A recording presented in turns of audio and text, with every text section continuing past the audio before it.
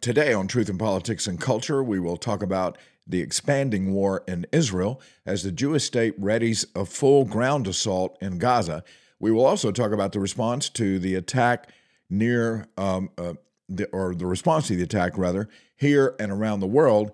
And if you're wondering why you didn't get any mail yesterday, well, it was a government holiday, Columbus Day.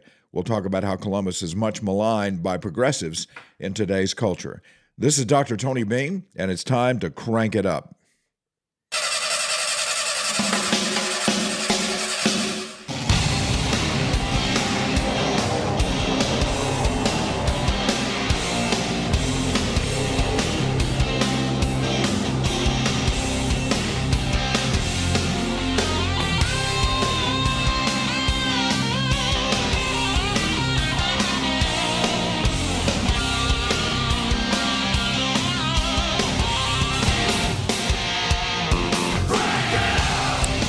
All right, welcome in, everybody. I have to apologize right off the bat. I am not at my best today, as you can probably tell.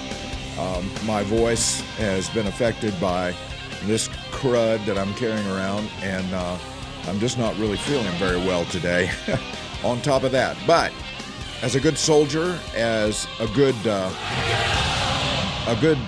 leader, a good person in the land of podcasting, one of the rules is you never give in. You never give up. The show must go on. You've heard that forever. And so anyway, I'm going to try to be all those things today and push through, even though my voice is probably going to irritate more than it is going to soothe people today. But thanks to everybody, by the way, who's listening this morning. We will on Facebook Live, I should say. I apologize. I'm doing about 2 or 3 different things at once here, which has gotten to be pretty routine with me. We're looking forward to Lieutenant Governor Pamela Evette calling in this morning. She's going to give us a call here in just a few minutes. We're going to talk about how things are going in South Carolina, and I'm going to get her response to things that are going on around the world, as well as the last legislative session and what she's looking for. She and the governor are looking forward to in the upcoming legislative session. But as you see, I'm decked out in my Braves gear today, and I have to take a second to talk about baseball because the Atlanta Braves really came back from the dead last night. I mean, they got shut out in the first game of the series for the National League title, and it just looked bad for the Braves. They were down 4-1 last night at one point, but they launched an incredible comeback. Ronald Acuna Jr. Created a run in the 6th, basically because he's one of the fastest people on the base pads. Travis d'Arnaud chased Wheeler, who was pitching last night for the Phillies, with a 2-run homer in the 7th. And all of that set the stage for Austin Riley, who hit a go-ahead homer with 2 outs in the 8th. And the Braves ended up winning last night 5-4. So they're going to head from Atlanta to Philadelphia split rather than with the Phillies up and by 2 games, and that's going to make a huge difference. So the Braves are back in it. That's the bottom line, and that's good news if you're a Braves fan, because too many Braves fans were just thinking, this is deja vu all over again, as they say, because last year in the National League Division Series, the NLDS was a disaster for the Braves because of the Phillies. And nothing to take away from the Phillies, by the way. The Phillies played great. They are a postseason team. I mean, they slogged through the regular season. The Braves pretty much coasted through the regular season. I mean, they won the most games in baseball, and the Phillies had to hang on and claw and fight just to get in. And then they come into the postseason, and they are absolutely pumped up and ready to play. And, of course, again, shut the Braves out in the first game, but the Braves were able to come back last night with a comeback victory, and hopefully that's going to give the Braves enough steam, at least for me, as a Braves fan, it'll give them the steam to get through the series. I apologize. I'm going to be probably popping out here a good bit just to cough. This is a terrible cold that has decided to settle in on me today. But as I said, we're gonna push forward. We're looking forward to talking to the Lieutenant Governor here in just a minute. Of course, a lot of the program today is going to be dedicated to the ongoing war in Israel, and some of it is going to be dedicated to the response that is taking place here in the United States, which is absolutely, from the left, from progressives, is unconscionable. All right, we'll get back to that in just a minute, but right now we're going to grab the phone because on the phone this morning, we're honored to have the Lieutenant Governor of the state of South Carolina, Lieutenant Governor Pamela Evette. Thanks for joining us today. Tony, thank you for having me. We've been talking about doing this for forever, I think now. Yeah, it's been at least forever, probably a little bit longer than that, although I guess that's technically impossible. But no, it just takes a little bit of time to get all of our schedules on the same page. And you're very welcome to be on the show today. I apologize for my voice. I'm struggling a little bit today. Got a little bit of a cold going on. So if you hear me drop out for a second, it's because I don't want you to hear me cough. But welcome to the show. I want to begin by asking you just to reflect a little bit on the legislative session that finished up back in May and went into June for a little bit, I think. Just to talk about some of the things that you feel really good about that we were able to accomplish. And then I want you to tell us specifically what are the things that you're most excited about in South Carolina as we look at the economy and as we look at moving forward as a state.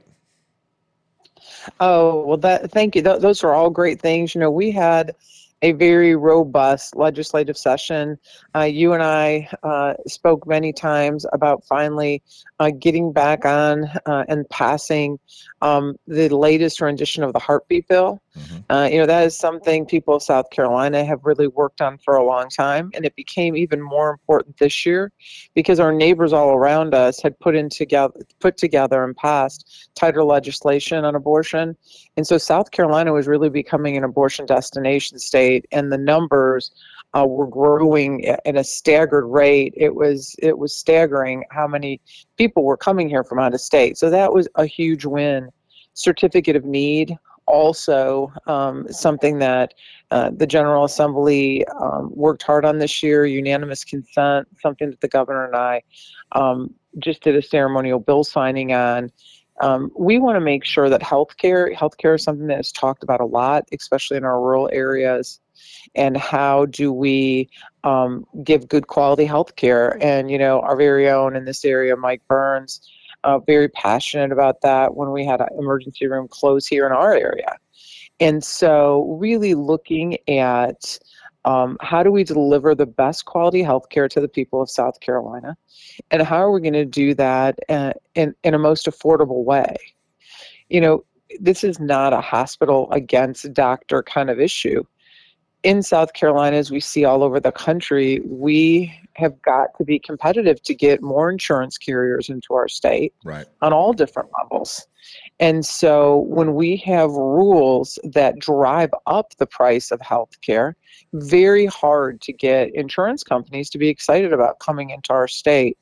What this does is it gives them that spirit of excitement that gets them back to the table to get them to come in. So that was a really good thing. And, something I think we don't talk about enough, Tony, is that got passed unanimously in the House and Senate. Right. Yeah. In this era that we live in. There, and yeah, I don't mean to interrupt, but I do want to add to No. that, just to simply say that we are in a very divided political, tribalistic world. And when the House and the Senate can come together like that, recognize a need, Democrats, Republicans, both understanding what needs to happen for the people of South Carolina, and they put that first. That's just an example of how well we can govern if we just do that all the time with every issue. Tony, you are exactly right.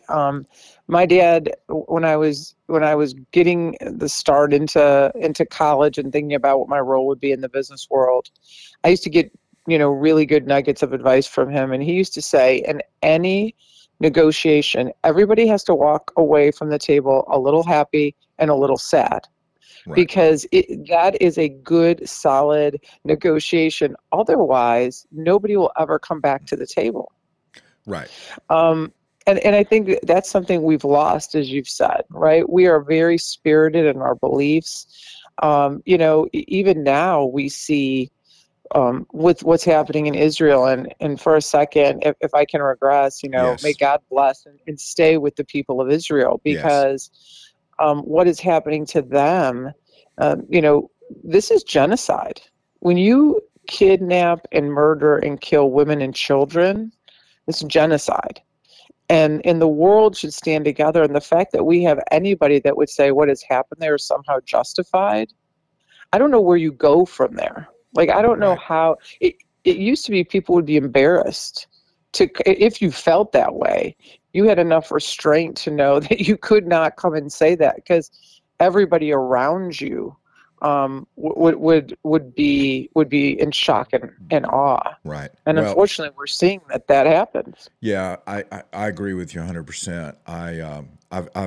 You of course are familiar with Ben Shapiro at Daily Wire, and of course he's an Absolutely. Orthodox Jew. And yesterday on his program, it was difficult. Even though I listen to him regularly and watch when I can on Daily Wire the program, it was difficult because he was showing video that was actually put out by Hamas, and it was some of the most barbaric treatment of civilian women and children that I have ever seen. And to draw some kind of moral equivalency between Hamas and Israel is absurd because of the brutality. If anybody's interested, the brutality is on display. And I fear going forward, we're going to see that brutality displayed even more as they begin to execute some of these hostages, unless the IDF forces can get in there and rescue them before that happens. And we pray, of course, that that would be the case. Tony, I agree. Last year, I was on an economic trade mission to Jerusalem and got to, sit firsthand with all of their ministers. Defense, we were at the embassy, got to see the new embassy that, President Trump moved into Jerusalem, as so many had promised, but he delivered. And, what struck me probably, and has always been top of mind, and I've been seeing it this morning on the news, is how their young people are so proud of the country they live in. Right. And somehow we have got to get that spirit of pride back into the U.S. and our young people. We have got to make sure, so many young, even American born and raised Jewish children go back to seek Eliah in Israel to fight for the country they feel, that under prophecy, through Yes. the Bible, that God has promised to them. And that spirit you're seeing in the way that they, like, again, they come from the U.S., where we don't have this very high spirit of military anymore, which is saddening to me. And they will seek Eliah, go back at 18 and serve in the Israeli army, Right. because they feel that is so important to them. But it's not important to them because their government told them that. It's important. Lieutenant Governor, I think we lost you. Um, I don't know what happened, but if you could call back, the call got dropped and we can't hear you anymore. So if you would give me a call back here in just a second, I'd like for us to finish our conversation because that was really going well. In talking about the people of Israel, the last time I was there, I was on an APAC trip. And certainly the sense of national unity, the sense of pride in the country. All right, here we go. I think we've got her back on now. Okay, sorry about that. Somehow we just kind of dropped the call. It just Welcome back. died, but that's Yeah. okay. Well, you were Um, talking about being in Israel, and I was talking about the pride of the Israeli people in their country and their love for each other. I was on an APAC trip the last time I went to Israel, and we were able to go into an Orthodox family's Shabbat celebration as they began to welcome in the Sabbath. And sitting in a home, there were about 24 of us, most of us pastors, were there in a home where we watched the father stand up and sing out of the Psalms to his wife and to his children. And he sang about his responsibility as a father and sang about the love that he has for his family. And it's one of the most moving things I've ever seen. One of the other things that we can learn, or we should focus on the people of Israel, the Jewish people, is the amount of dedication and love they had for the family, which is something we need, just as we need a national pride. I agree 100%. We do need that to return a patriotism that maybe is slipping a little bit in this country. And we also need the emphasis on the family that I saw there. That was such a beautiful thing. Oh, Tony, you're right. We had the privilege of doing the same thing. We had a family welcome us in for Shabbat. And it was, I have some dear friends in Chicago and New York that are Orthodox, but had never been to a Shabbat supper. And you're right, the way they pray together and talk, and it's a day of celebration, and it's something David and I have tried to do forever. Phones away from the table. Yeah. Let's talk about our day. Let's talk about things that we're happy with. Let's just talk. And that's what they do. There's no electronics. It is a time that 24 hours from sundown on Friday till sundown on Saturday, that they are completely devoted to their faith and their family. And you're right. That sense of family is something that we have seen slipping away for a long time. But the only people that can change that are moms and dads. And That's right. David and I felt that it was something we felt strongly about, sending our kids to parochial school, because we wanted the same messages we were teaching in our home to be taught. And that came with a lot of sacrifice. As you know, as a parent, none of these things are easy or cheap. But I remember one of the headmasters at our kids' school telling us that if a mother takes her child to church every Sunday, you have a 50% chance of your children staying with their faith. But if a father joins in that equation, the statistics are over 90% that your children will stay with their faith. Right. And that's staggering. When you think about it, you're going, wow. Yeah. So men they do play an important role. It absolutely does. I have to tell you a quick funny story about that Shabbat celebration, because, of course, they celebrate with a glass of wine, which is lifted. And, being Southern Baptist, we have this thing about making sure that we don't consume alcohol. And I actually, working at a Southern Baptist institution, had promised that I would not consume alcohol in any amount. Now, I want to be clear. I don't think North Greenville University would have come after me in any way if I had picked up a glass of wine, but I made a promise. I mean, it was part of my word that I gave. So I'm sitting there and then served wine to everybody, and I was nervous, and the host could tell that there was something that I was feeling uncomfortable about. And she came over, the wife came over and sat a little cup of Welch's grape juice right next to my plate and said, just kind of smiled and sat it down. And I had to laugh out loud. I thought, here's this family, obviously nothing wrong with them celebrating with a glass of wine. But she sensed that might be an issue for me and actually brought out the Welch's grape juice. Now she had to have some kind of understanding of Southern Baptist life here. This is the only thing I can say. That was just hilarious. But anyway, yes, the Jewish people we need to pray for the peace of Jerusalem. We need to pray for them, the families that have been separated, the families who have lost loved ones, the military that is getting ready for what is likely to be a protracted ground engagement in Gaza. They need our prayers and our support. Let me shift gears here for just a second, because I don't want our time to expire before I ask you about the upcoming legislative session in South Carolina beginning in January. I know one of the things that's going to be on the table, at least debated, is judicial reform. There are a lot of meetings taking place about that. Talk about what you see as a need and maybe a path toward judicial reform. Well, I think what we want to do is, like you said, in that spirit of cooperation and grace, is to get something that we believe can be passed, right? Because arguing a point that we know cannot be moved forward is just a waste of the taxpayers' time. That's correct. And I believe with the governor that things kind of like we do it on the federal level, where the governor appoints. And the General Assembly, by however they want to agree upon it, whether it be the Senate or the Senate and the House jointly, confirm those people.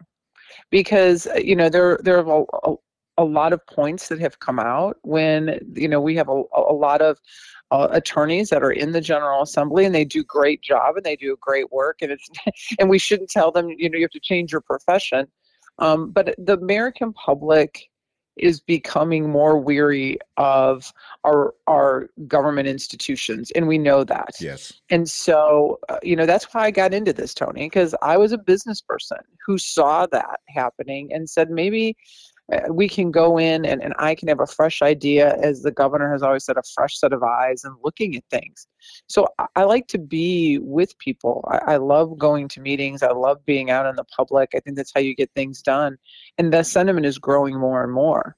So what we first have to do is we have to restore this feeling of confidence in the people. And I think that does it. If the governor appoints and then you get confirmation, it kind of takes that away, because the governor is a full-time position. Not practicing law, doesn't have to come up in front of any of our judges. I think that makes it look as if there is this separation between who you're working with and who you're appointing, and that gives a sense of confidence back. So that is something I hope to see. I'm hearing very positive rumblings about something like that. Right. It works in a lot of our other cabinet positions. I think that would work well. And again, I think it would give a spirit of confidence back to the people, which is inevitably what we want. I Because think we need to get people, really involved in government again. absolutely. I agree. And I think that I think the right path, as you said, is to narrow the path of accountability so that accountability can be seen in a much clearer way, as opposed to having to hold the House and the Senate all accountable for the decisions that they make. That's just something that people feel like they're too far removed from the final outcome. So, in any event, we're looking forward to the possibility of judicial reform, and we're confident that we'll be able to debate this out as the session begins and come up with a good bill that we can get passed and onto the governor's desk. Final question here.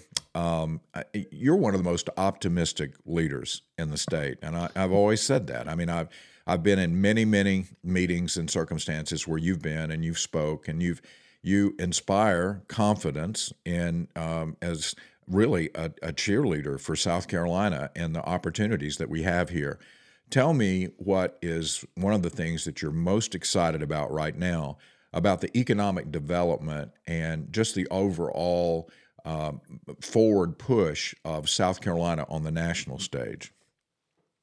So, during COVID, which was a terrible time, Tony, one of the things I'm most proud of is the way we really stood next to and supported our businesses. And that didn't go unnoticed.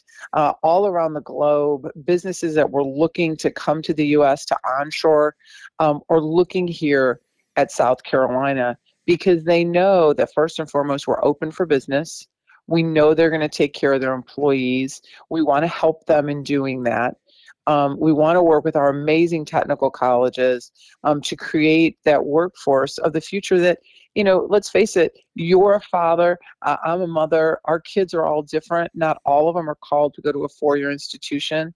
I just got back from Germany just a few weeks ago. And, we always talk about the German technical colleges and internships and the things that they do. They have a very great program, but Tony, we are leaps and bounds ahead of them. Right. When you do a deep dive and you see what's going on, I don't think we know that. You're right. I'm excited and optimistic, because here in South Carolina, our fingerprints, South Carolinians' fingerprints stretch across the globe.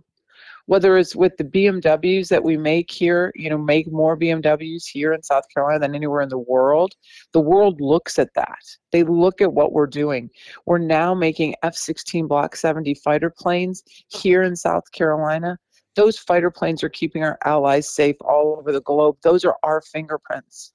We look, Right. I can go on and on with the amazing companies here, but because we have come together in a spirit of growth and business and capital, really just unleashing the capitalism here, right? We're unleashing the spirit of business. This year, we have more people in the pipeline continuing to look at South Carolina. And so I'm very excited about that. And that is something it took years to build. It's the spirit of camaraderie that they see us come with, this public-private partnership between our businesses and government and businesses and our technical colleges. And the fact that just last year, the governor, along with the General Assembly, putting $75 million into skilling up our workforce. Right. When I came on the scene, Tony, I was shocked by this number. We only had 41% of South Carolinians with secondary degrees or certifications. Where we were with business, we should have been upwards of 65%, almost 70%. So we had a long way to go, but we have taken that money and spent it wisely. And are really pushing people to get certified so they can have good careers that are life-sustaining careers that, sustain their families and grow their families. Right. And I would agree 100% that we need a robust technical college system in South Carolina in order to prepare people for the businesses that are going to want to come here because of our culture, because South Carolina is a great place to live and raise a family. But I also want to say that those who choose to go to a four-year institution, institutions like North Greenville University, we've just invested in something called the Donnan Project, which is essentially building a center. It's going to be called the College of Business and Entrepreneurship, a center for our 470 to 480 business majors who are going to be the corporate and business leaders of the future. And the vast majority of these folks that are graduating with degrees to go out and start businesses or work in the business sector are doing so carrying with them a biblical worldview and also making the commitment to stay here in South Carolina and be a change agent. A lot of the things that happen in our country today is being influenced, particularly in our culture, by the business community. And how good it is that we can turn out transformational leaders, and even from our four-year universities that are going out into the workforce, starting these businesses, and making a difference in the culture. And I know you agree with that, as well as the technical colleges working together to make sure that our workforce in South Carolina is the best. Tony, you're absolutely right. And as you know, it's no secret I'm a big fan of North Greenville University. Yes, you are. I think when we talk about it as leaders for such a long time, I mean, it almost goes without saying that our four-year institutions are stellar. Right. Where we needed a voice was because parents were starting to think that if their children weren't, excited about a four-year college, that technical colleges were somehow a letdown or a second tier option. And I think as a leader, it was important to kind of elevate that also so that parents could feel happy and confident knowing wherever they go. But you're right about business people having to have a moral backbone. And, I think good colleges and institutions like North Greenville, they do that, right? They let them know that everything you do, you're putting your faith out there. Right. You have to go with what you believe. And so, again, as I said earlier, it was important to David and I to have our children rooted in an educational system that did teach that taught good moral values, that didn't basically, bend a knee to the whims of what was going on in society. And I think that's so important. And I hear more and more people talking about that. Well, before we say goodbye, I want to do two things. I want to thank you for your support of the Heartbeat Bill, because you were a stalwart in all of that and all of our conversations and helped work in front of and behind the scenes to get that done. And I also just want to say, I don't want it to be forever again before we have another conversation, because this has been too much fun. So thank you for being on the show today. It's been great. Tony, Absolutely. Thank you so much. I'd be happy to come back anytime. And we have so much more to talk about in the General We do. Assembly too, so we can continue on and on, but it's really important. And I do want your people to know that are listening that something the governor and I are going to be very passionate about. Judicial reform is Yes. sitting up there with gun control, illegal gun control, and stopping the cycle of repeat offenders, because we value our law enforcement too much. I can't thank them enough for what they do, and the fact that you know people that are out on bond getting arrested again for committing another crime. We have to stop that revolving door, and Yes. we'll continue to push that with our General Assembly this legislative season. Very passionate about wanting to get that done. Well, I'll tell you what, as we get there, as we get to January, maybe we can come back and do a little preview before the session actually comes in, and talk about some of the major things that are going to be coming up, because that'd be a great conversation. I would love that, Tony. And, I hope you all are doing well. And I know your year We has are. started off good. And I got to get out there to see you at one of the football games here shortly. Yeah, come on. We'd love to have you anytime. We'd be glad to host you in the President's Box for a game. It's a great place to watch a game, and they have some of the best food in the Southeast up there. I'm telling you. I don't know how they do that, but they pull it off every week, so it's great. God bless you, Lieutenant Governor Evette. Thank you again for joining us today, and we look forward to our next conversation. Thanks, Tony. God bless you and everybody listening. All right, Lieutenant Governor Pamela Evette. As I said, I think one of the most optimistic leaders in South Carolina. She travels the state, and I'll say this too about her. She speaks to groups of hundreds, even thousands, but she will also speak to a group of 10 or 20. I mean, she doesn't draw a distinction. She's very liberal with her time in the way that she spends time, as she was talking about, with the people of South Carolina, hearing their concerns, and being willing to engage on a lot of different levels. And I appreciate that about her. So we'll have her back on, get deeper into some of the things the legislature is going to be looking about in January. All right, let's get back to the discussion about Israel. As you know, they've suffered the worst attack on the Jewish people since the Holocaust now. We know that because of the number of dead, the number of wounded, the number of those who have been kidnapped. That number has gotten to be up around 150. And right now we have millions of people around the world that are mourning the death of what is confirmed to be over 900 of the Jewish people, 2,600 wounded. The Palestinian death toll is estimated at over 700, with an unknown number of wounded. Hamas is believed to be holding close to 150 hostages, which is, the horror of that is second only to the horror of the video of the barbarity of Hamas as they came across through the fence in Gaza and came into Israel, and just the murder, the rape, the brutality. I watched some of that. I couldn't.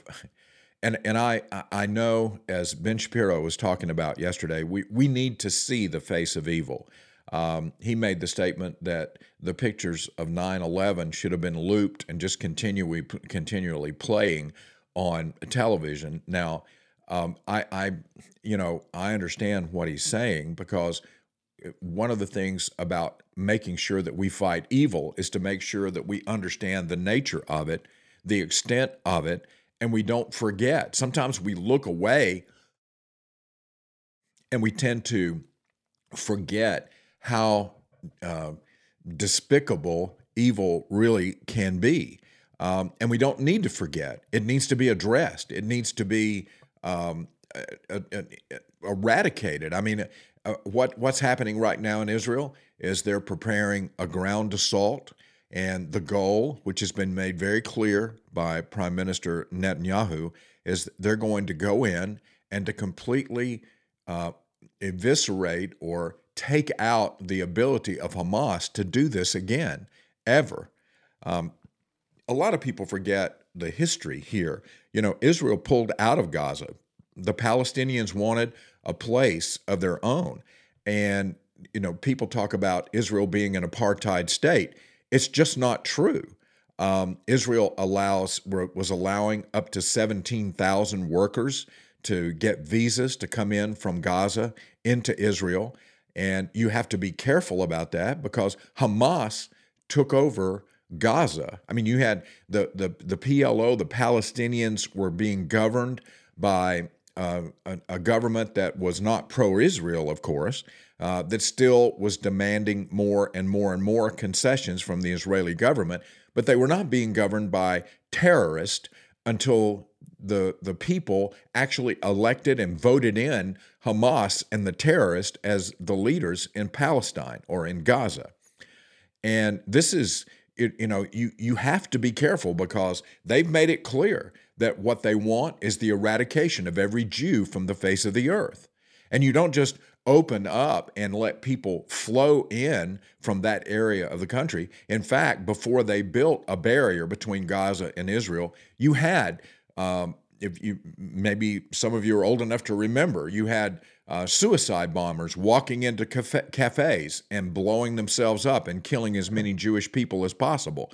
I mean, all of this has been going on for decades, and the Jewish people, the Jewish government, to call them apartheid when there are two Arab parties that sit and are represented in the Jewish Knesset, the Jewish governing body, when you've got workers coming back and forth, when you've got aid flowing into Gaza, millions of dollars coming not only from Israel, but from the United States, from the European Union, all this money that's funding now terrorists. I mean, that's the way you have to look at it. I mean, when the Palestinian people were trying to build their cities, build their buildings, they needed concrete, for example.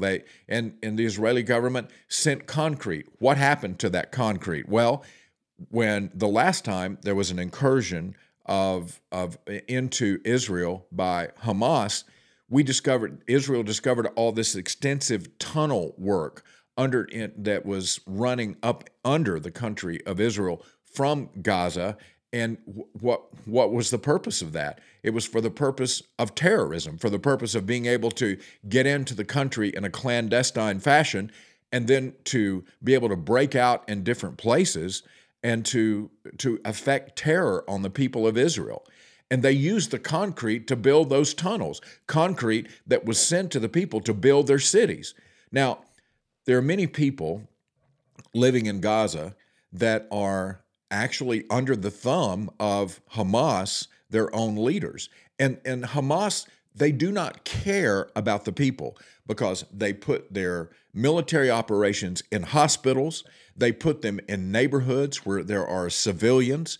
They do all this. They put them in mosques so that if Israel retaliates, if they attack, then Israel is accused of being brutal because they attacked a hospital or they attacked a mosque, when the truth is that Israel constantly warns when they're going to attack. They tell people. I don't know of, other than the United States, I don't know of another country in the world that telegraphs their military movements for the purpose of protecting as many civilian lives as possible.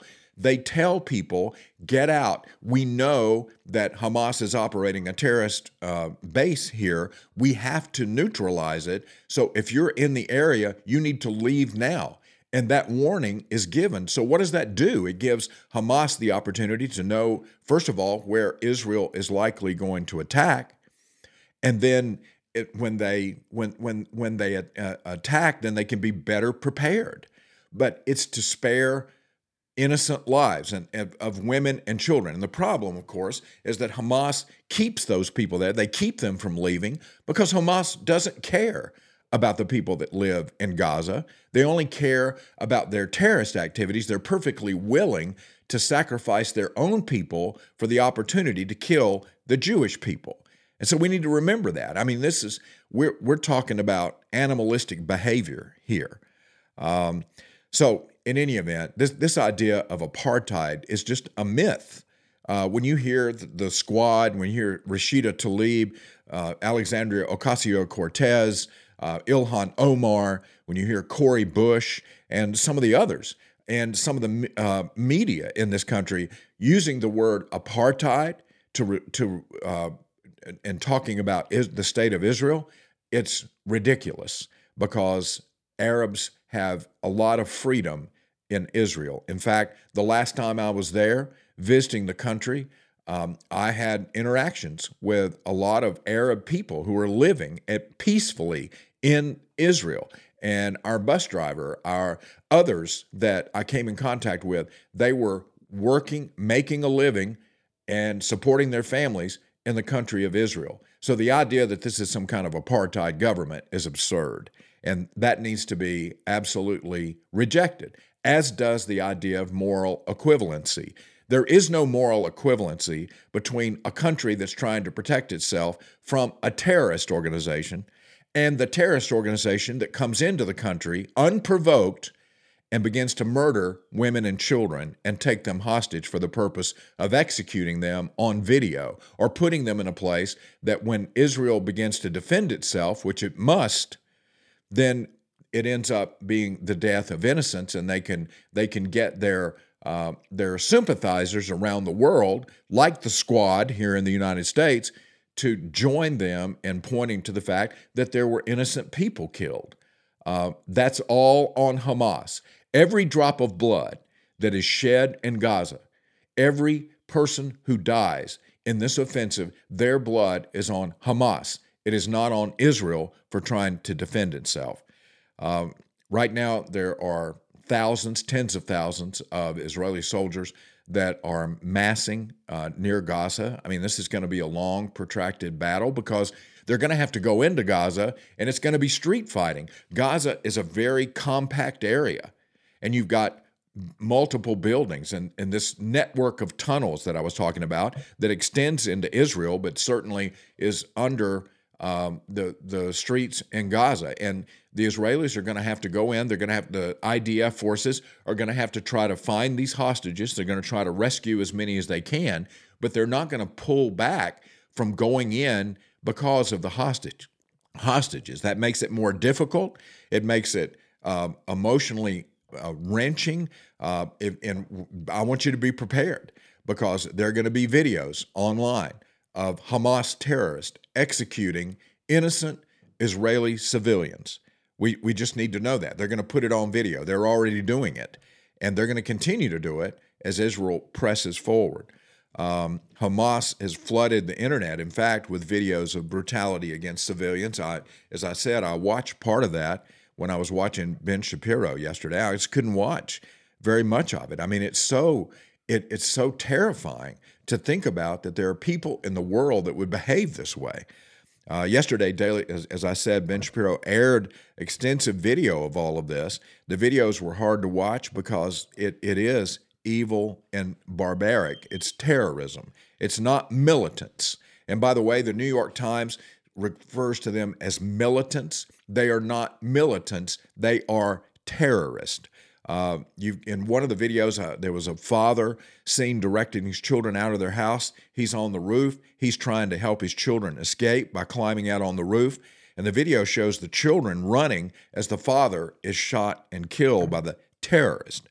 Women were savagely beaten. They were raped. The video shows many who were grabbed and forced into vehicles, and they were taken into Gaza, as we said, as hostages to be used as human shields and as propaganda weapons against Israel. All of this, every bit of it, is war crimes. These are crimes against humanity being perpetrated against the Jews by Hamas. There's in the history of Israel, there's never been a 300,000 reservists call up to active duty. That's how many people, that's the largest number in Israeli history. Most of the forces, as I said, are being concentrated near the border with Gaza, along with numerous tanks and armored vehicles. But some of the forces are being directed north to guard the border with Lebanon, where at least 2 instances of fighting have broken out between Israel and Hezbollah. And I reported yesterday that the United States has a carrier group there. One of our most sophisticated and newest aircraft carriers, along with a cruiser and 4 destroyers, are there in the Med to try to keep Iran from getting directly involved and from any other of Israel's enemies from joining and trying to take advantage of this situation. In the coming days, when the full-scale ground invasion begins, it's going to be a terrible thing to see. Hamas is continuing to launch rockets into Tel Aviv and to Jerusalem. They, again, operating out of hospitals and mosques, making it difficult for the IDF to target them. But Prime Minister Netanyahu is indicating that there's not going to be any talks. In fact, late yesterday, some of the spokespersons for Hamas reached out to Al Jazeera and suggested that maybe there could be, we would talk about a truce or we would talk about a ceasefire. But I can tell you, Benjamin Netanyahu is not having any of that. He said this yesterday in response to it. Israel didn't start this war. Israel will finish it. Hamas will understand that by attacking us, they've made a mistake of historic proportions. We will exact a price that will be remembered by them and Israel's other enemies for decades to come. Okay, this is what has to happen. I mean, when you face down evil of this magnitude, facing down that evil means it has to be eradicated. Hamas has demonstrated there is going to be no peace as long as they're allowed to operate in Gaza. I think that's abundantly clear from the brutality of their attacks. And in the United States, pro-Palestine rallies were held in several cities. One of the largest was the pro-Palestinian Democratic Socialist event that was held in New York. There was an estimated 700 people gathered in Times Square where they didn't directly applaud the attack.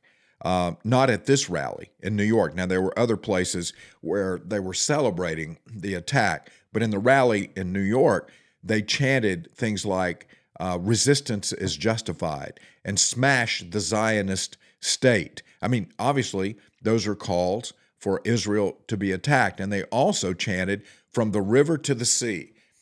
Now, when you hear this, this is not free Palestine from the river to the sea. Doesn't mean that Palestine needs to be freed from Israeli occupation and there needs to be more freedom for the Palestinian people in that area. That's not what that slogan's about. Freeing Palestine from the river to the sea is the driving of all of the Jews into the sea. They've made it clear that that's what they want. Excuse me. They've been clear about what their goals are, which is to make sure that there are no Jews left in the Holy Land, left in the place that God promised Abraham that his descendants would be.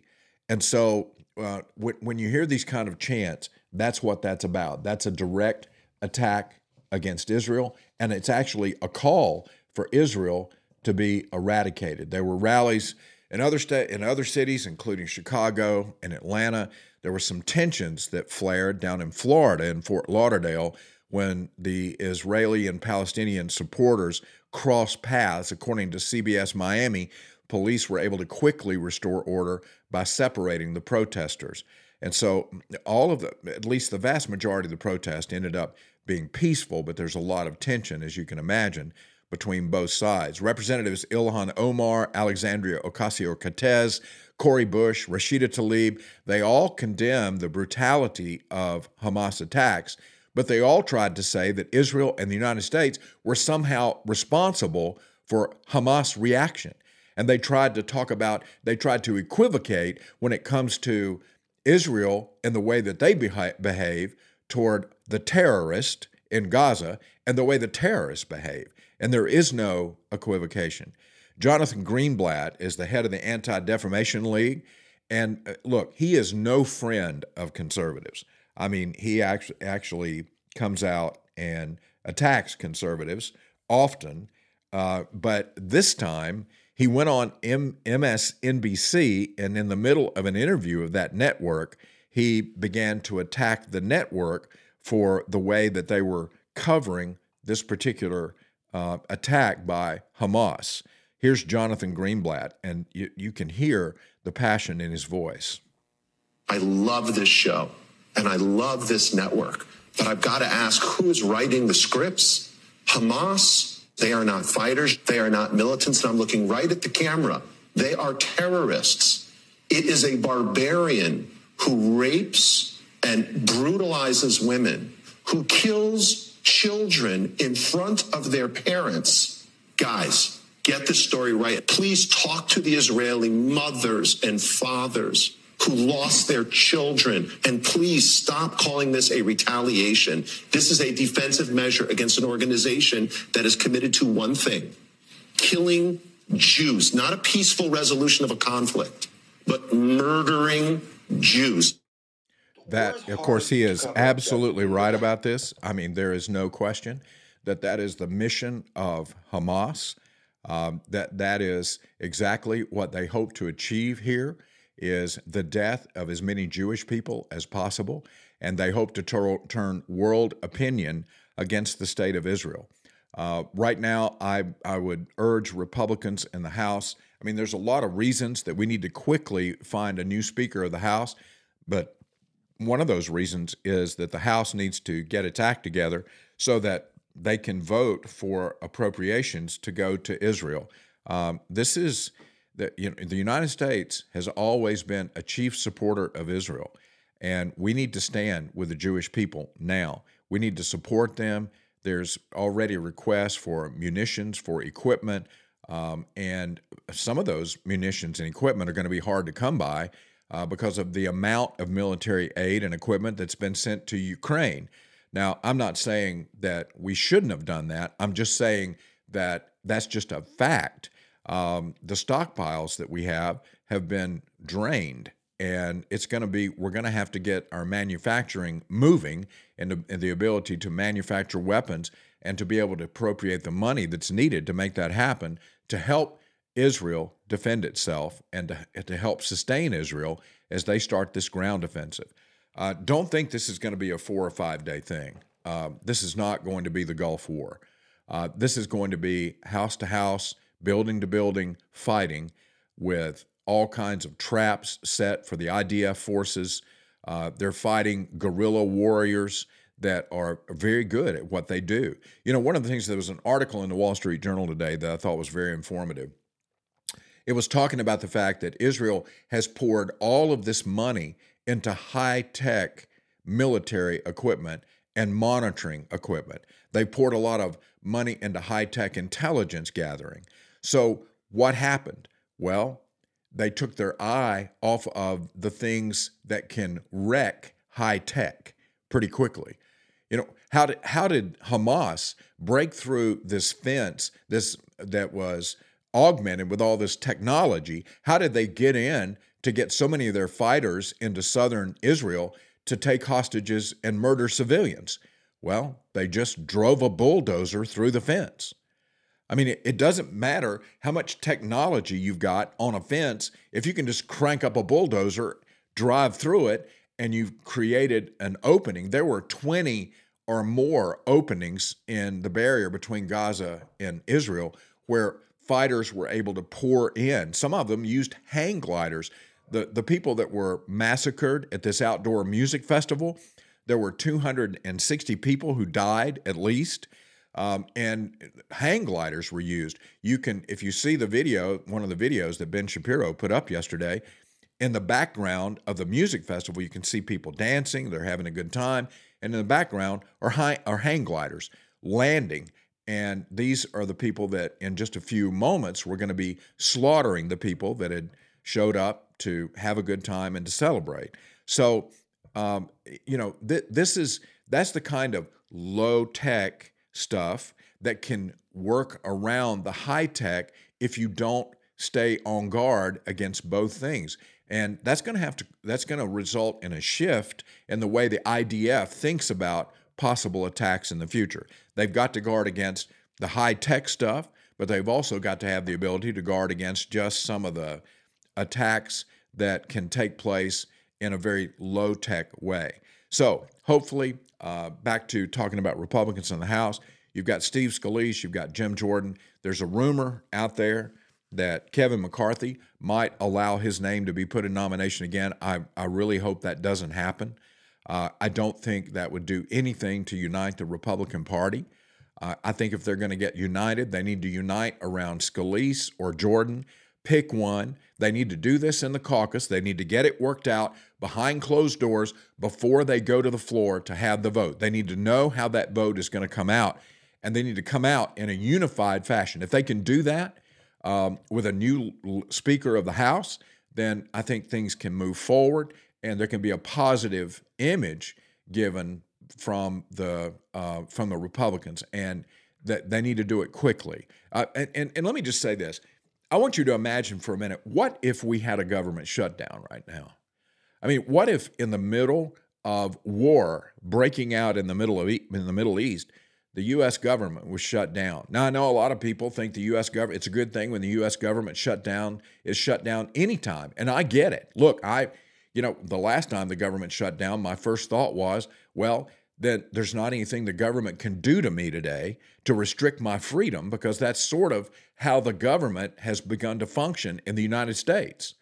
But on the other hand, at a time like this, then these shutdowns and things that would inhibit our ability to stand with our allies against evil, I'm thankful at the moment that we don't have a shutdown, and I'm hoping that as we move forward, this is going to help the negotiations once we get a speaker, that this will help Republicans get concessions from Democrats. I don't think Republicans should just simply walk away and let Democrats use Republicans as a doormat when it comes to keeping the government open. That's not what I'm saying. I'm saying Republicans need to work to get something, but they need to be realistic in what they can get based on the fact that they just have a slim majority in the House, and you've got a Democrat-controlled Senate and White House. You have to work to get what you can get, and then not have the expectations that you're going to get everything that you want in that scenario. All right, I wanted to take a minute before the show ends today to talk about yesterday, Columbus Day. You know, with everything going on in the news coming out about Israel over the weekend, I just blew it yesterday. I'll just be the first to tell you. When I blow it, I want to fess up and let people know.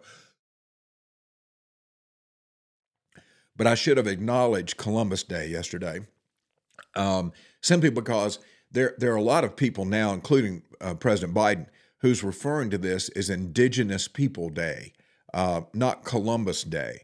And that's ridiculous. Columbus had his faults, like every great leader. I don't care who you're talking about, whether it's George Washington or Thomas Jefferson or Martin Luther King Jr. or Columbus or any leader that you can name. If you look hard enough, you're going to find the nature of sin. You're going to see the fallen nature on display. You're going to see that great men do great things, and sometimes they're capable of doing very bad things at the same time. But that doesn't lessen the fact that we have great men who have done great things and have done bad things. The bad things don't lessen the value of the great things they did, unless you're a progressive and you think that you have to throw everything out that someone has accomplished because of some of the bad things that they did. I think Matt Walsh had a really good piece yesterday about Columbus Day, and I want to just read some of it here and comment on it. Now, if you hear Columbus acknowledged at all today in the media by any political or cultural figure of note, it will almost certainly be a condemnation. They'll tell us, because they've been telling us for many years, that Columbus was a genocidal maniac whose arrival led to the alleged genocide of so-called Native Americans or indigenous people who came from somewhere. I mean, everybody came from somewhere to this land. I came from Germany. That's where my my ancestors came from Germany to Sweden to the United States. And so, yes, but am I an indigenous person?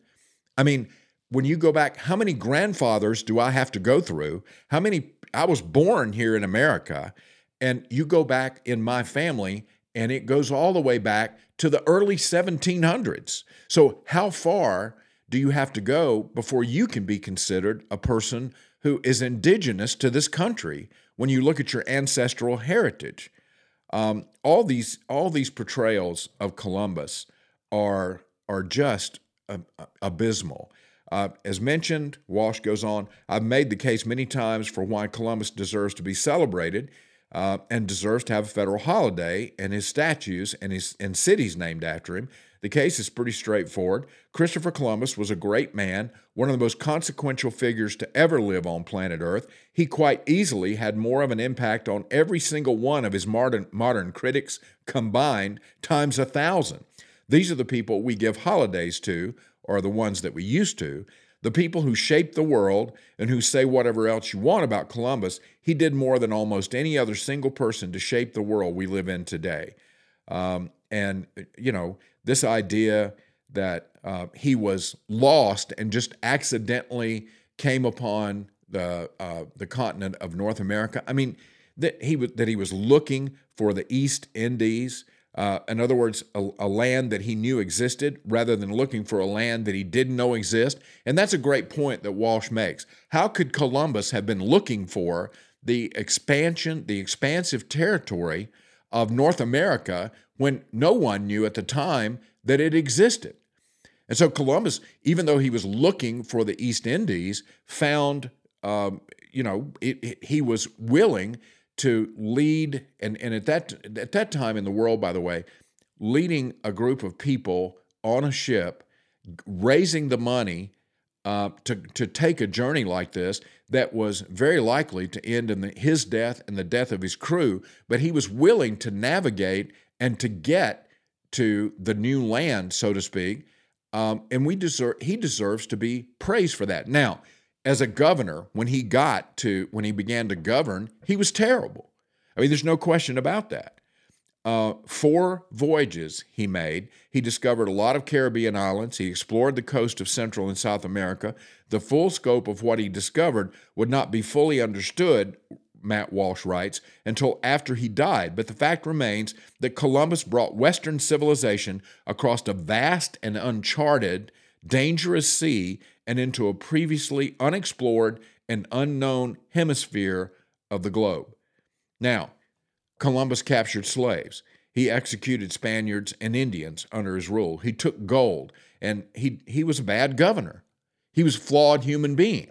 And we should not celebrate the bad things that he did, but we can celebrate the good things, the courageous things that he did while acknowledging the bad things.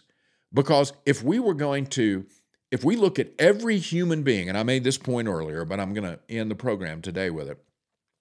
If we look at every human being who's ever lived and been a great leader, we will find plenty in our great leaders to celebrate.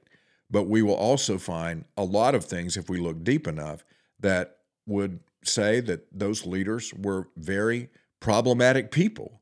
They had dark sides to them, as we all do.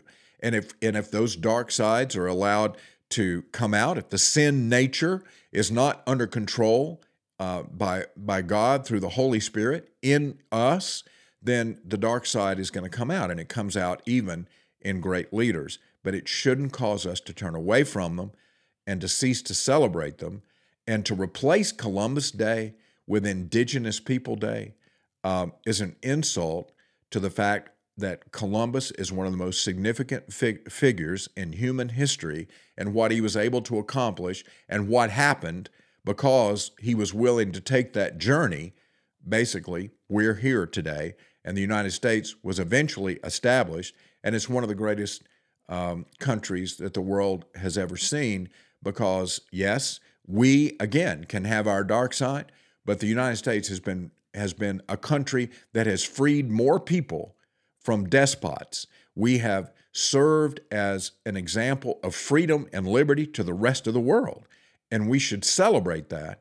And because of that, we should revere Columbus on Columbus Day and not try to undermine his legacy. All right, that's all the time we've got for today. Listen, thanks for listening to the program. Whether you listen live or you're listening to the podcast, I want to thank you. If you are listening to the podcast, please pass the word along that you're enjoying it. Leave me a good review. This is Truth in Politics and Culture, by the way. And if you can tell people about it, maybe more people will come along and begin to listen. The show is growing, and I want to see that continue. And thanks to everyone who was watching on Facebook Live today. God bless you. I'll see you in the morning at 7:30, hopefully, if I can get over this cold, and we'll do it all over again.